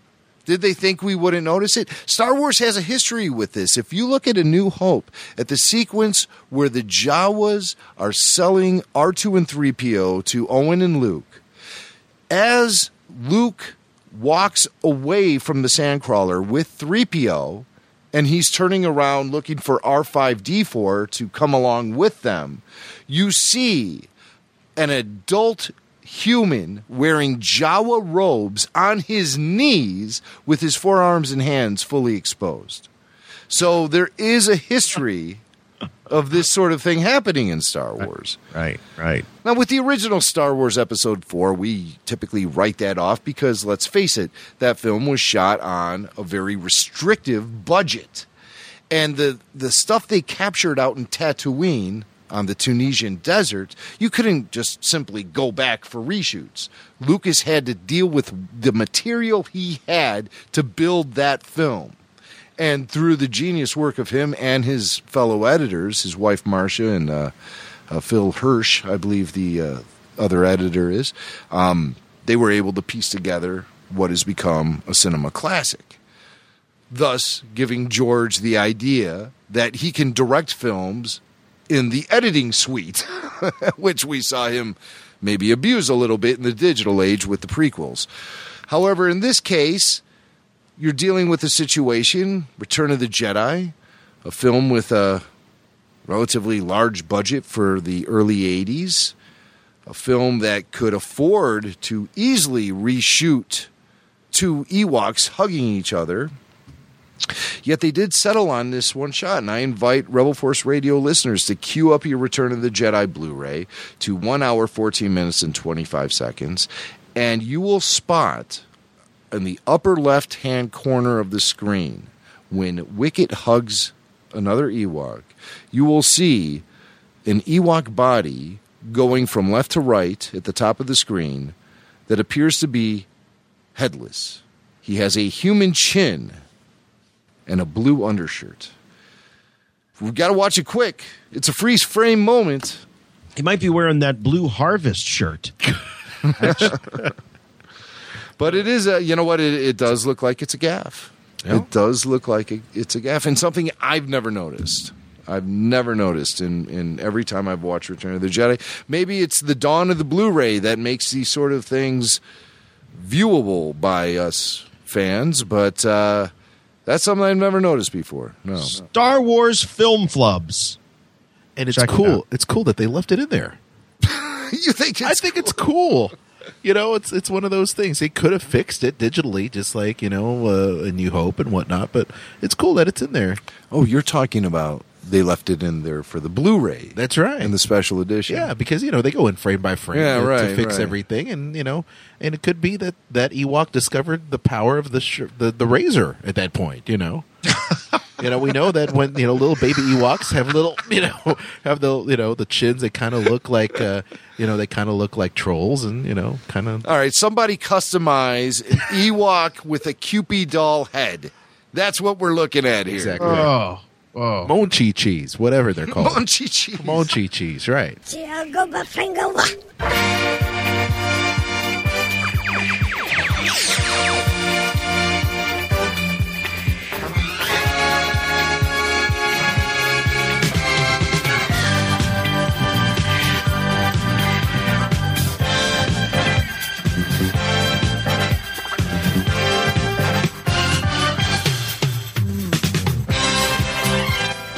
Oh, way up in the trees live the Monchi cheese.